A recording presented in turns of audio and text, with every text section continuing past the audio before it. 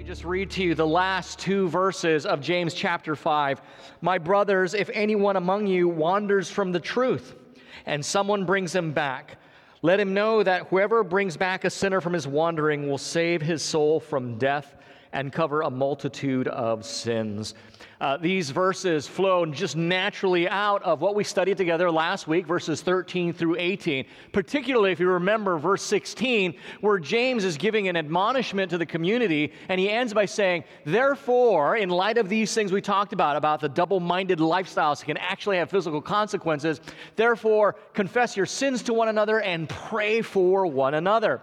So it's natural that flowing out of that should be a concern for those in the community who have wandered away. And it fits with James's overall argument that he's making in this epistle. You remember that James constantly has been encouraging and trying to prevent or turning people from living in sin or persistent error. And all through the book he's talking about that. The sinful or the persistent error of thinking you can have faith without corresponding works in your life. The error of believing that you can treat people differently just because of their socioeconomic or ethnic backgrounds. The persistent error of an inconsistency in our lives, professing one thing through our mouths, but living something differently. Those were all errors. They were all showing a dividedness. The word double-minded came up often in James's study, and he keeps hammering that point home that we cannot be double-minded.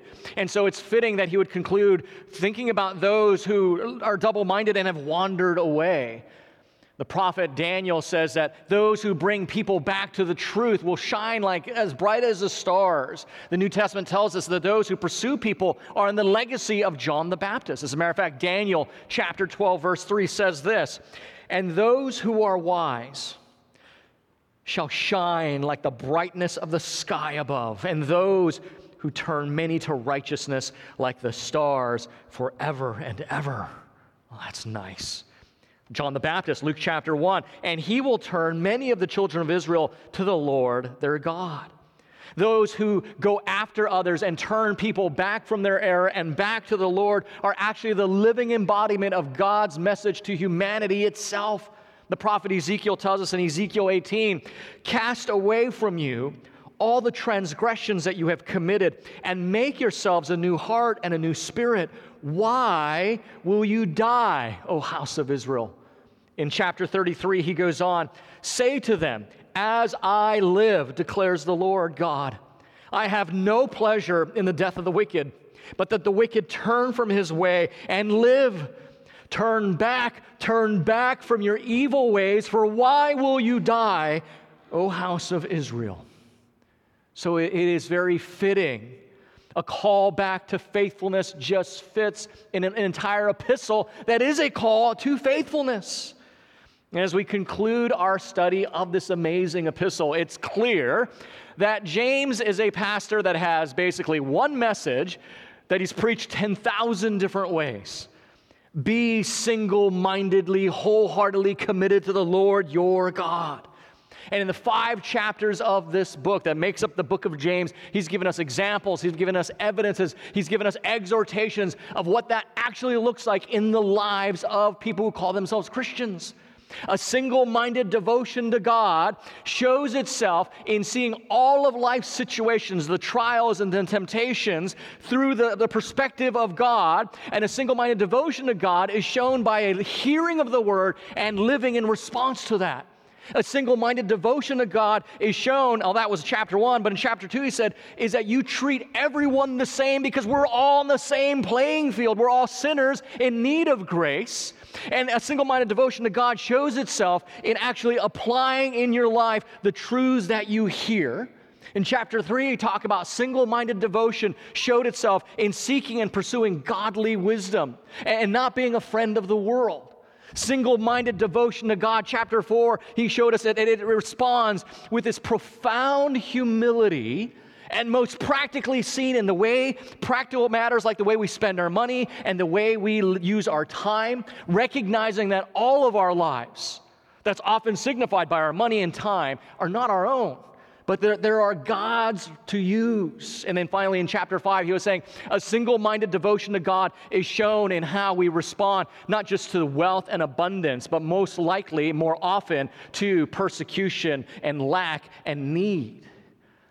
And in the middle of the book of James, the hinge point in this 5 chapters of showing us what it means, these objective tests of what it means to be single-mindedly devoted to God, he offers in chapter 4, verses 7 through 10, kind of a way back if you fail any one of these tests. It was a call to repentance. It was the hinge point of the book of James, because he realized what's true of them is true of us, that we're not always going to live the way we ought to.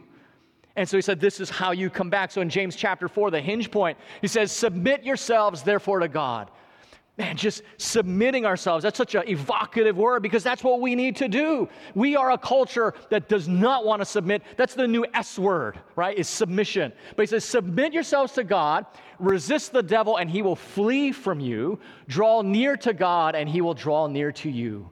Cleanse your hands, you sinners, and purify your hearts, you double-minded. That the hand and the heart represented what we believe and think and how we live and behave. Be wretched and mourn and weep. Take your sin seriously. It has repercussions. Let your laughter be turned to mourning and your joy to gloom. It is not a light matter. It is not a light matter to be in sin. And humble yourselves before the Lord. And what? He will exalt you. It is a call to the single-minded life, not to be confused with a call to the simple-minded life or the narrow-minded life, not at all. It's a totally big difference. James wants believers then and now to think about, to integrate, to assimilate the 10,000 inferences and implications of gospel livings into our lives, regardless of our context. So in a room this size, on the one hand, there ought to be a very strange similarity between the way all of us live, because the gospel's the engine that's driving us.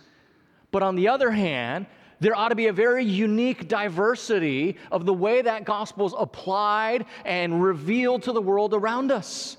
Because while we have the same gospel engine, that's going to look different in the context of if you're a housewife, a contractor, an insurance salesman, a school teacher, a student. So we're going to share a lot of similarities, but a lot of differences. That is not a simple-minded life. That is hard. It is hard to live an integrated, coherent, consistent life. Single-mindedness is not simple-mindedness, nor is it narrow-mindedness. Yes, the gospel makes high demands. It requires the utmost devotion. There's a call to our lives, but it's not so narrow. It's also so broad that if it's every circumstance, context, and situation that you could possibly imagine. So this one thing, the gospel, but in order for all that to work, there's got to be this laser focus on the gospel. Because the gospel, on the one hand, the gospel accepts us, but the gospel changes us. The gospel affirms us, the gospel challenges us, the gospel exalts us, and the gospel humbles us. So it affirms us because every one of us have been made what? According to Genesis, in the image of God. The creator of the cosmos made you especially in his image. You're bestowed with value and honor. That just affirms you. But because of sin, we're fallen. And we're corrupt and depraved. So that challenges us. It affirms what I am by creation, but it understands what I am because of my choices and my sin, and it challenges us. But the gospel exalts us because you are loved by God. And you did nothing to merit that. You did nothing to earn it. It's not like you're all that in a bag of chips. God said, I'm going to put my love upon you because I love you. And that exalts us. But because we did nothing to deserve it, we did nothing to merit it, that's really humbling. That this God would choose me, not apart from anything I've ever done. So I'm exalted, but I'm humbled. I'm affirmed, but I'm challenged, right? I'm accepted. God accepted me because there was no way I or any one of us could make myself good enough for the standard is perfection. There's no way I could do it. So he accepts me as I am, but the gospel changes me constantly because the standard is perfection. So the gospel does all these things. So now, as James comes to the end of this amazing letter, he has one final word to these Christians, and that is that there are those in their community that are in danger. They are wandering, and they need pursuit and encouragement into this radical commitment to Christ. And the stakes couldn't be higher, but the reward could not be better. And there's only 2 verses. Let me read it to you again now that you kind of have this, you're up to speed with what I think the point of this passage is. My brothers, James writes in James 5:19, if anyone among you wanders from the truth and someone brings him back, let him know that whoever brings back a sinner from his wandering will save his soul from death and cover a multitude of sins. In our passage this morning, James is talking about 2 kinds of people and 2 kinds of situations, and we're going to look at them one at a time. First, the wandering and the wanderer. I actually should have put the wanderer and the wandering. James is concerned that there are those amongst the congregation that are wandering away. The word that is translated wander in the English is the same word we use for the word planet. It comes from the Greek word planao.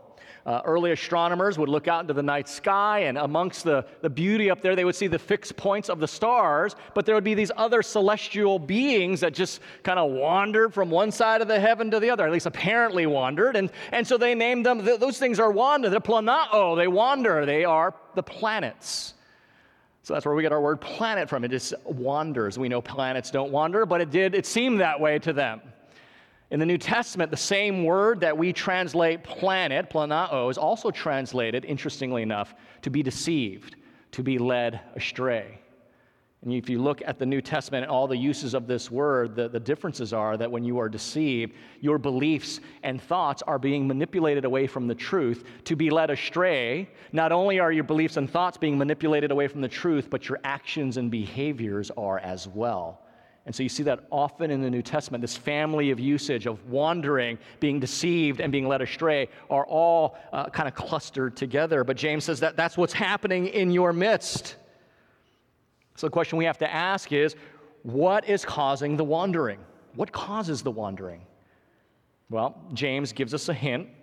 Remember in chapter 1, verse 6 and 14, James says, he talks about those who doubt are like the raging sea driven and tossed by winds. And then in verse 14, he says, how each person is lured and enticed by his own desires. So the internal doubts and desires prevent these people from latching on to God's truth. And because they don't have a grip on it, they wander away, are taken away. Now, I want to be clear. The doubt that James is referring to here does not refer to the honest, kind of genuine questions toward belief. Christianity, more importantly, God himself welcomes those things. God always loves to reason with us. The prophet Isaiah said, come, let us reason together. The New Testament constantly says, don't you know? Do you not understand? Study and know these things. So the Bible is not against doubts, the genuine doubts that wants to understand towards belief. The doubt being referred to here is a doubt we often encounter, and that is the doubt that is determined not to believe. Right, and if you've ever kind of worked with someone, you've experienced this.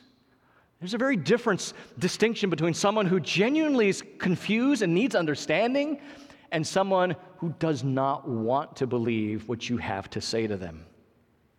And usually this kind of doubt has a strong moral component attached to it, which is why James links internal desires with the doubt, right? I have rarely met somebody who has legitimate intellectual problems with the Christian faith. They say that's the presenting issue, but when you have a good conversation, it usually comes down to the fact they don't want the claims of Christianity to be true because they don't want a God that has demands over them. They want to live their life their way without accountability, with impunity. And when you have to acknowledge God, that changes the playing field entirely. And so James in chapter 1 says the thing that causes the wandering are these doubts that really don't want to believe and these internal desires that lead them astray. There's always a moral component to our disbelief. It's not ever completely an objective, rational thing. My friends, there is a strong correlation between what people want and then what they will believe in light of what they want. Let me say that again. There is a strong correlation between what people want and what they will believe in light of what they want. Now, I could give you a lot of personal anecdotes, but the best thing to do is let's go to God's Word. If you got a Bible, turn to 2 Timothy. If not, it'll be on the screens behind me. So, let's just do that. So 2 Timothy chapter 4, verse 3. Paul writes, "For the time is coming when people will not endure sound teaching." I love this word picture, but having itching ears, they will accumulate for themselves teachers to suit their own passions. Now here's, friends, this is why we believe God's Word is so inspired. It's not just inspiring what it teaches. We're talking the grammar makes a difference. So I don't want to bore you with a grammar rule, but check it out what I've underlined. And will turn away. Okay, little grammar lesson. If the verb is passive, right, that means the action is happening to the subject. What's the subject in the sentence? The people. They will turn away. Excuse me, I got that backwards. That's active voice, right? And will turn away. That's active voice. They will turn away from what? Listening to the truth. Okay? What is the voice of the next underlined statement? Passive. They will turn away. I don't want to listen to the truth. And what happens is they wander off into myths. Okay? You guys see that pattern here. They actively do not want to do something, and then the next phrase is passive, which means the action of the verb happens to them, and they wander off into myths. Let's look at Romans chapter 1, verse 21, because Paul gets at the same thing. "For although they knew God," here it is, active voice, "they did not honor him as God or give thanks to him as God," active voice. Now look, it switches to passive. "But they became futile in their thinking, and their foolish hearts were darkened." Let's keep that up there for a little bit. They actively did, well, we know God, but I don't want to honor him, and I'm not going to thank him. And as a result, they became futile in the way they think, and their hearts were darkened inside of them. And this is a scary reality. The scary reality that just these two passages of Scripture are showing to us is that when you reject the gospel or the knowledge of God, the danger is not that you will wander into no belief. The danger is you'll wander into any belief. That's the frightening reality. Friends, nature hates a vacuum, doesn't it? So does the human mind when it comes to things that matter. We cannot go through without answering the biggest questions of life. We're going to either accept the truth of the gospel and the knowledge of God, or we're going to reject them and wander into myths or whatever else there might be. I remember clearly the first time that this kind of reality was crystallized for me. I was just a believer for a few years. And there was a New Age fair. We don't have those too often, so I don't know of them, but there was this New Age fair in town, right? So tarot cards, palm readers, rune stones, and all kinds of weird things at the mall. So imagine Irvine Spectrum, right where the Ferris wheel is, and just surrounded by a ring of New Age practitioners. And so I saw the commercial advertisement. I said to my friends, there's going to be dozens and dozens, probably hundreds of people all looking for spiritual answers to life. Well, let's go show up and bring the gospel. We've got to have the gospel there. So, we were in the parking lot, young Christians, into the heavy metal scene. And so we were headbanging, listening to some good Christian metal, bootleg copies to get excited about this. And we went out there and just started sharing the gospel with the practitioners and the people. I remember this one conversation I had with this guy. And he was saying, you Christians are crazy, you're narrow-minded, blah, blah, blah, blah. So I said, all right. You tell me. You give me your gospel. You tell me what it's about. And you can't make this stuff up. Bottom line, the guy had a variation of tarot cards and pantheism. and believed that the certain animals had certain properties that were beneficial to humanity. And so when he was sick, he would flip over the cards, and he had like a frog, and so he would go into the Queen Liliuokalani stream and call upon the frogs to give him their healing elixirs. Now, I'm a kind of new Christian. I didn't know what scripture verse to go to after that, So, it was very unelegant. I just, you think I'm crazy, is what I said to him, right? And now here's the funny thing. The thing is, New Age beliefs, the kind of which this man held, are not in the mainstream, so they're easy to dismiss, right? Yeah, we all know probably frogs are not going to give you their healing elixirs, so we can write that off. But what about truths and realities that reject the knowledge of God and the gospel, but they seem way more palatable because they're surrounded in our culture by an air of significance or dignity or scholasticism? What about ideas that have rejected the truth of the gospel, but they seem more palatable just simply by the virtue of the cultural weight that everyone buys into it, and no one will say that the emperor has no clothes? So a great example is the theory. Let me emphasize that again. The theory of neo-Darwinism, or the origin of the cosmos. Dr. Hawking, Stephen Hawking, a theoretical physicist, wrote in his book, The Grand Design, listen to what he says. Because there is a law such as gravity, the universe can and will create itself from nothing. Spontaneous creation is the reason there is something rather than nothing. Therefore, it is not necessary to invoke God to set the universe going. Let's leave that quote up there for a little bit. Well, this is Dr. Stephen Hawking. And I just want to be clear. Dr. Stephen Hawking is probably one of the most brilliant men that we've ever known since Isaac Newton. Okay, I tremendous respect. I have read portions and chapters from his book, and it's mind-blowing. So I do not want to take away that I'm making fun in any way of Dr. Hawking. I mean, goodness sakes, it's Stephen Hawking. But can anyone see a problem here? But here's like the point I want to make, though. Because it's Stephen Hawking, we think, okay, this is gospel. This is it. This is what it is. And if Stephen Hawking says there's no God, then that clearly must be the case, and it's a book after all, so it must be the truth. Does anybody see the problem that is so obvious in his statement? Right? Does anybody see it? Look, if there's nothing, like Dr. Hawking says there's nothing, we would agree that at one time there was no thing. If there's nothing, then nothing means nothing, and that includes the law of gravity, which is something. You see what he's doing here. On the one hand, Dr. Hawking agrees that there is nothing around, but then on the other hand, he smuggles in a rather huge something that explains everything. Do you see that? The law of gravity is a something. If there's nothing, there's nothing. And yet, because it's Dr. Hawking, it seems like this must be the truth. My friends, whether it's a theoretical physicist, a New Age practitioner, or some kid who works at the Taco Bell down the street, when we reject the gospel and the knowledge of God, the alternative is not no belief. The alternative is almost any belief will do. It depends on what you want.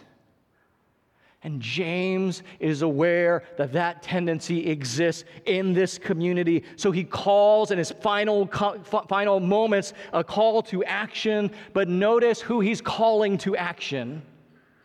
Who's he calling? It's right there in verse 19, the first two words. Brothers. He's calling all the believers of the church. This is the 15th time James has urged the brothers to do something. And we know from last week, James was aware that there were elders in the church. He knew there was a structured leadership there. But in his letter, 15 times, he calls the brothers to action and only once calls upon the elders, the implication being, this is a command for all of us, not just the spiritual paratroopers or the pastors or elders or the Bible study leaders. This is for the person in the pew.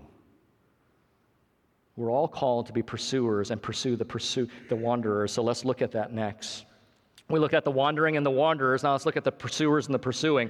We're all called to do this, but keep in mind as we do it, what Paul so beautifully says in Galatians chapter 6, verse 1.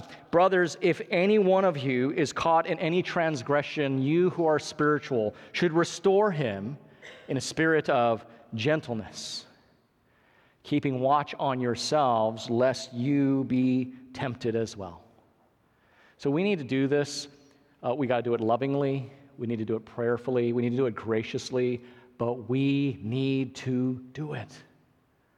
Hebrews chapter 3, verses 13, 3 verses 12, he says this, "Take care, brothers," again, the church, "lest there be in any of you an evil, unbelieving heart leading you to fall away from the living God." What's the antidote? "But exhort one another every day as long as it's called today, that none of you may be hardened by the deceitfulness of sin." So in Galatians and in Hebrews, they're saying, everyone has to be about this. Restore those who have fallen. Be careful, because you're going to have people with an evil, unbelieving heart that leads you to fall away from the living God. The antidote, exhort one another every day. I wonder, do you know somebody this morning who's wandering? Do you know somebody this morning that needs pursuing? It might be somebody in your community group. It might be somebody in your Bible study, maybe at the office or at school. It might be somebody that sits next to you ordinarily every Sunday morning.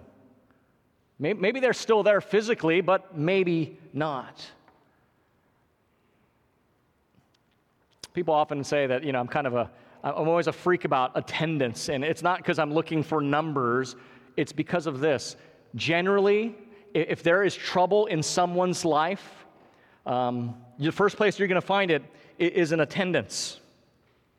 Don't underestimate this very simple yet profound reality. If there's trouble in someone's life, or if someone is beginning to wander, the very first place publicly you will become aware of it is whether or not they keep showing up. Now, on the one hand, it might just be a simple problem, like physically. They just can't get a ride anymore. They don't have a ride to church or Bible study or to the youth group. That's an easy fix, isn't it? You find that out, you go, oh, well, let's just get some buddies together and we'll pick you up. Problem solved. But if the problem is more like the subtlety of sin's deceitfulness, or they are engaging in a lifestyle that they know is themselves wrong, or they're just simply beginning to wander, the first place you're going to see is they just stop showing up.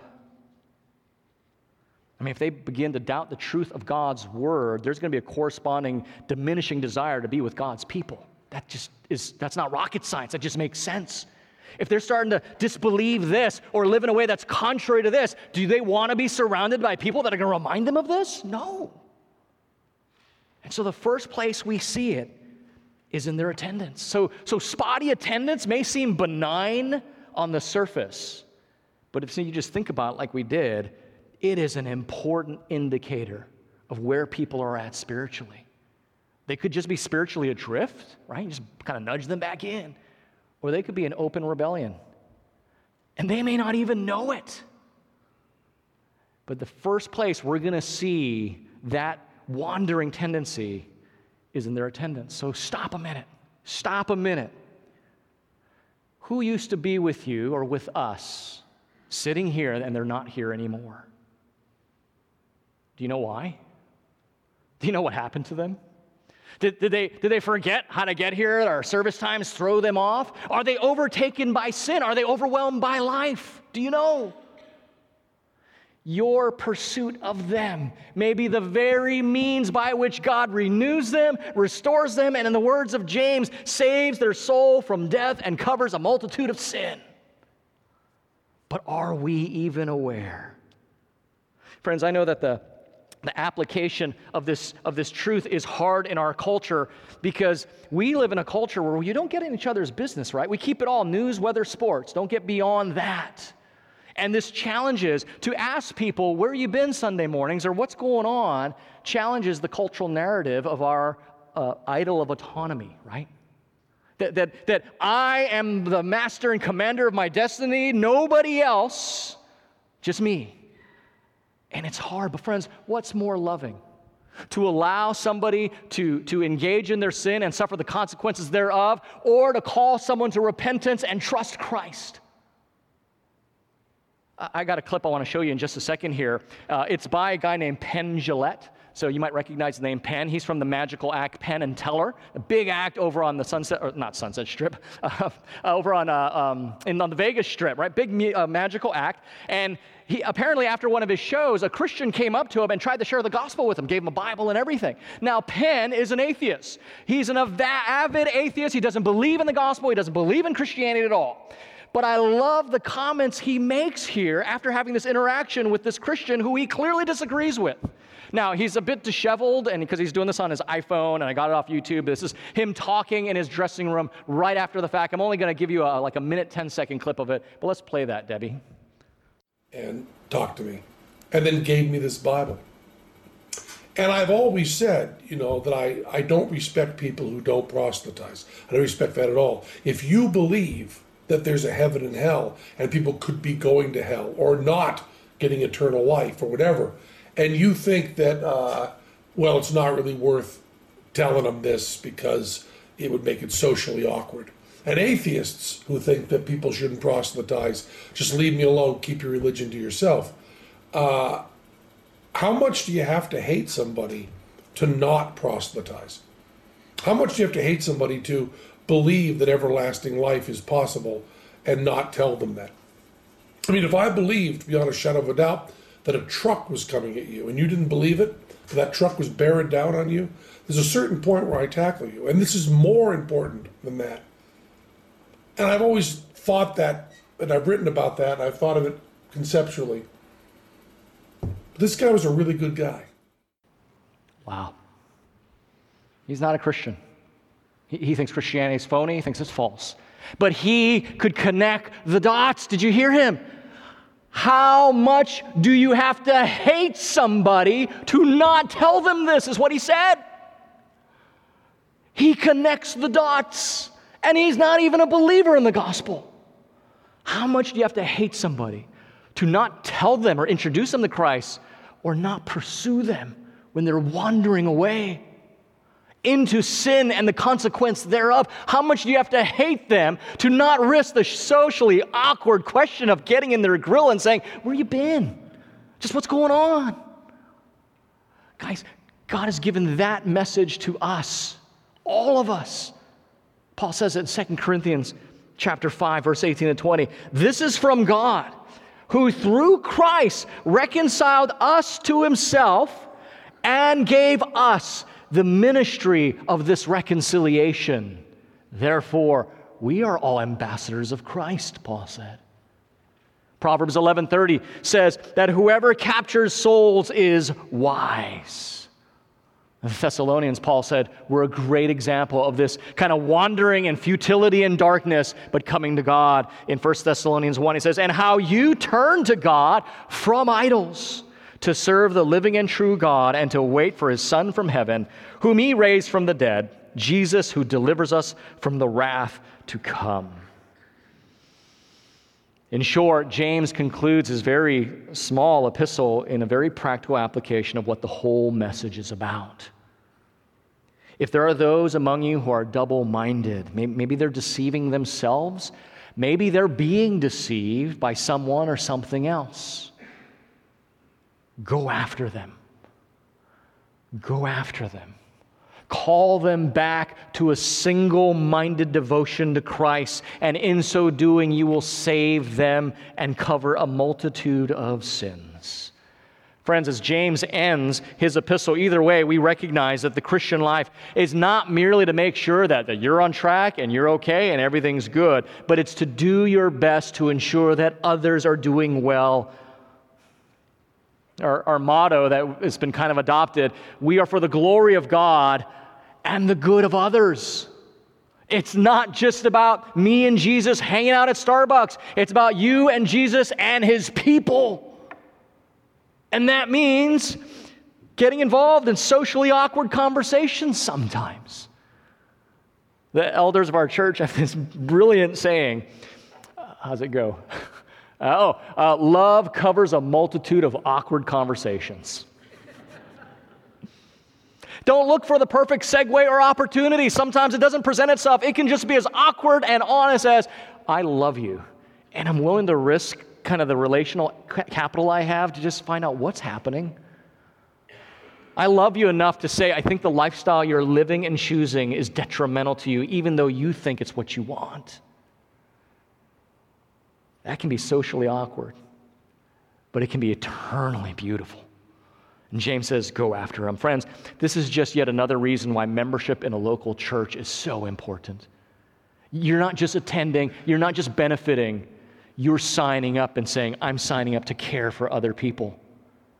When James says, brothers, you're saying, that's me. That brother's referring to a defined group of people in the community. It's my job. It's your job to do the pursuing. It's not some ambiguous group of like-minded people who like what's going on and hang out.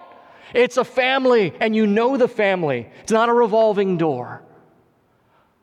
Pray for those who wander. Pray about being the one who pursues. Don't wait for Jimmy to do it. Don't wait for Tom to do it. Get after it. Because Jimmy and Tom may be busy pursuing someone else. And one day maybe someone will have to pursue Jimmy or Tom. It's a responsibility we all share. We are done with our study of James, all 17 sermons on it. And from the beginning, James has been saying, here's my point, here's my goal. I want you to be complete in Christ. I want you to be whole. And he's done a beautiful job of warning us of the dangers, the hindrances, and the false steps we might make. He's done a beautiful job of telling us about the put-off, put-on dynamic of change. And he's done a beautiful job of reminding us that Christianity is not an individual thing. There's a corporate element to it, and it requires all of us to be involved. Now, next week, as I said, is our reflection service. And I won't be here because, I found a great Anglican church to fellowship with in England while we're there. Looking forward to that. So I just want to share with you the 5 things that have come up in my heart as we've been marinating in James since April. Some of them are directly from James. They'll be very familiar, but a lot of them are just themes that come up. So here they are. As a way to think about James's message to us, number 1, it's clear to me that we exist for God and His glory, not He for mine, right? Psalm 115 says, not unto us, O Lord, not unto us, but to your name be the glory, power, and majesty and dominion forever and ever. We've established very clearly that there is a God, and it's not anyone in this room. We exist for His glory, not He for ours, number 2. And these, by the way, they're in a numerical order, but they're really all just spokes off the same hub. Number 2, live your life in light of God's calling and purposes for you. Live your life in light of God's calling and purposes, not based on the cultural values and ideas of success, and certainly not based off of our culture of personal desire and self-interest and leisure, ease, and entertainment. Live in light of what God's called us to do. Number 3, and these are all building on each other. Realize you are living on borrowed time. I tried to do a study of how many people in our congregation died since we started this book. I know at least one. Remember Pat? She just was with us and then all of a sudden gone. We are living on borrowed time, and that soon will be gone. Friends, we have one shot at making a difference in eternity. Are you taking yours? Are you taking it? You got one round in the chamber. You got one shot to make a difference for eternity. Are you taking your shot, or are you squandering it? Are you distracted by it? Do you even realize what's going on? We live on borrowed time. Number 4, live for what matters, right? Live for what matters. And the diagnostic question was this. Ask yourself, if in 100 years, what you're so invested now will matter. If it doesn't, should it be so important to you now? Right? And you can't take that one apart from all the other ones because that's really important. That actually infuses everything we're doing with importance. But if 100 years from now, it doesn't matter how good your fantasy football team did, does it matter now so much? Should it? Right? All these things have to be in the context of living for God's glory according to the plans and purposes He has for your life, because you're on borrowed time. And then 5th and finally, be broken over sin. Let me qualify that. Be more broken over your own sin then you are upset about other people's sin. Really important. Be more broken over your own sin than you are upset at other people's sins. I wish I would be here next week for the reflection service, but that's what I learned from our brother James. Let's pray. Heavenly Father, your word is a beautiful gift to us. We are orphans without your word guiding us. Thank you for the courage of brothers and sisters who have for generations and generations preserved your words that we might gather and hear it proclaimed. Holy Spirit, we want to be a church that is of a single-minded devotion to the Lord Jesus Christ. Father, we want to be so heavenly minded that we actually can become some earthly good. That is not going to happen left to our own resources. Apart from your animation in our lives, we would not draw near to you, we would not worship you, we would not love you. And so we ask humbly that you change what we live for, change our hearts, give us a passion for your glory and the good of others. And we thank you in Jesus' name. Amen.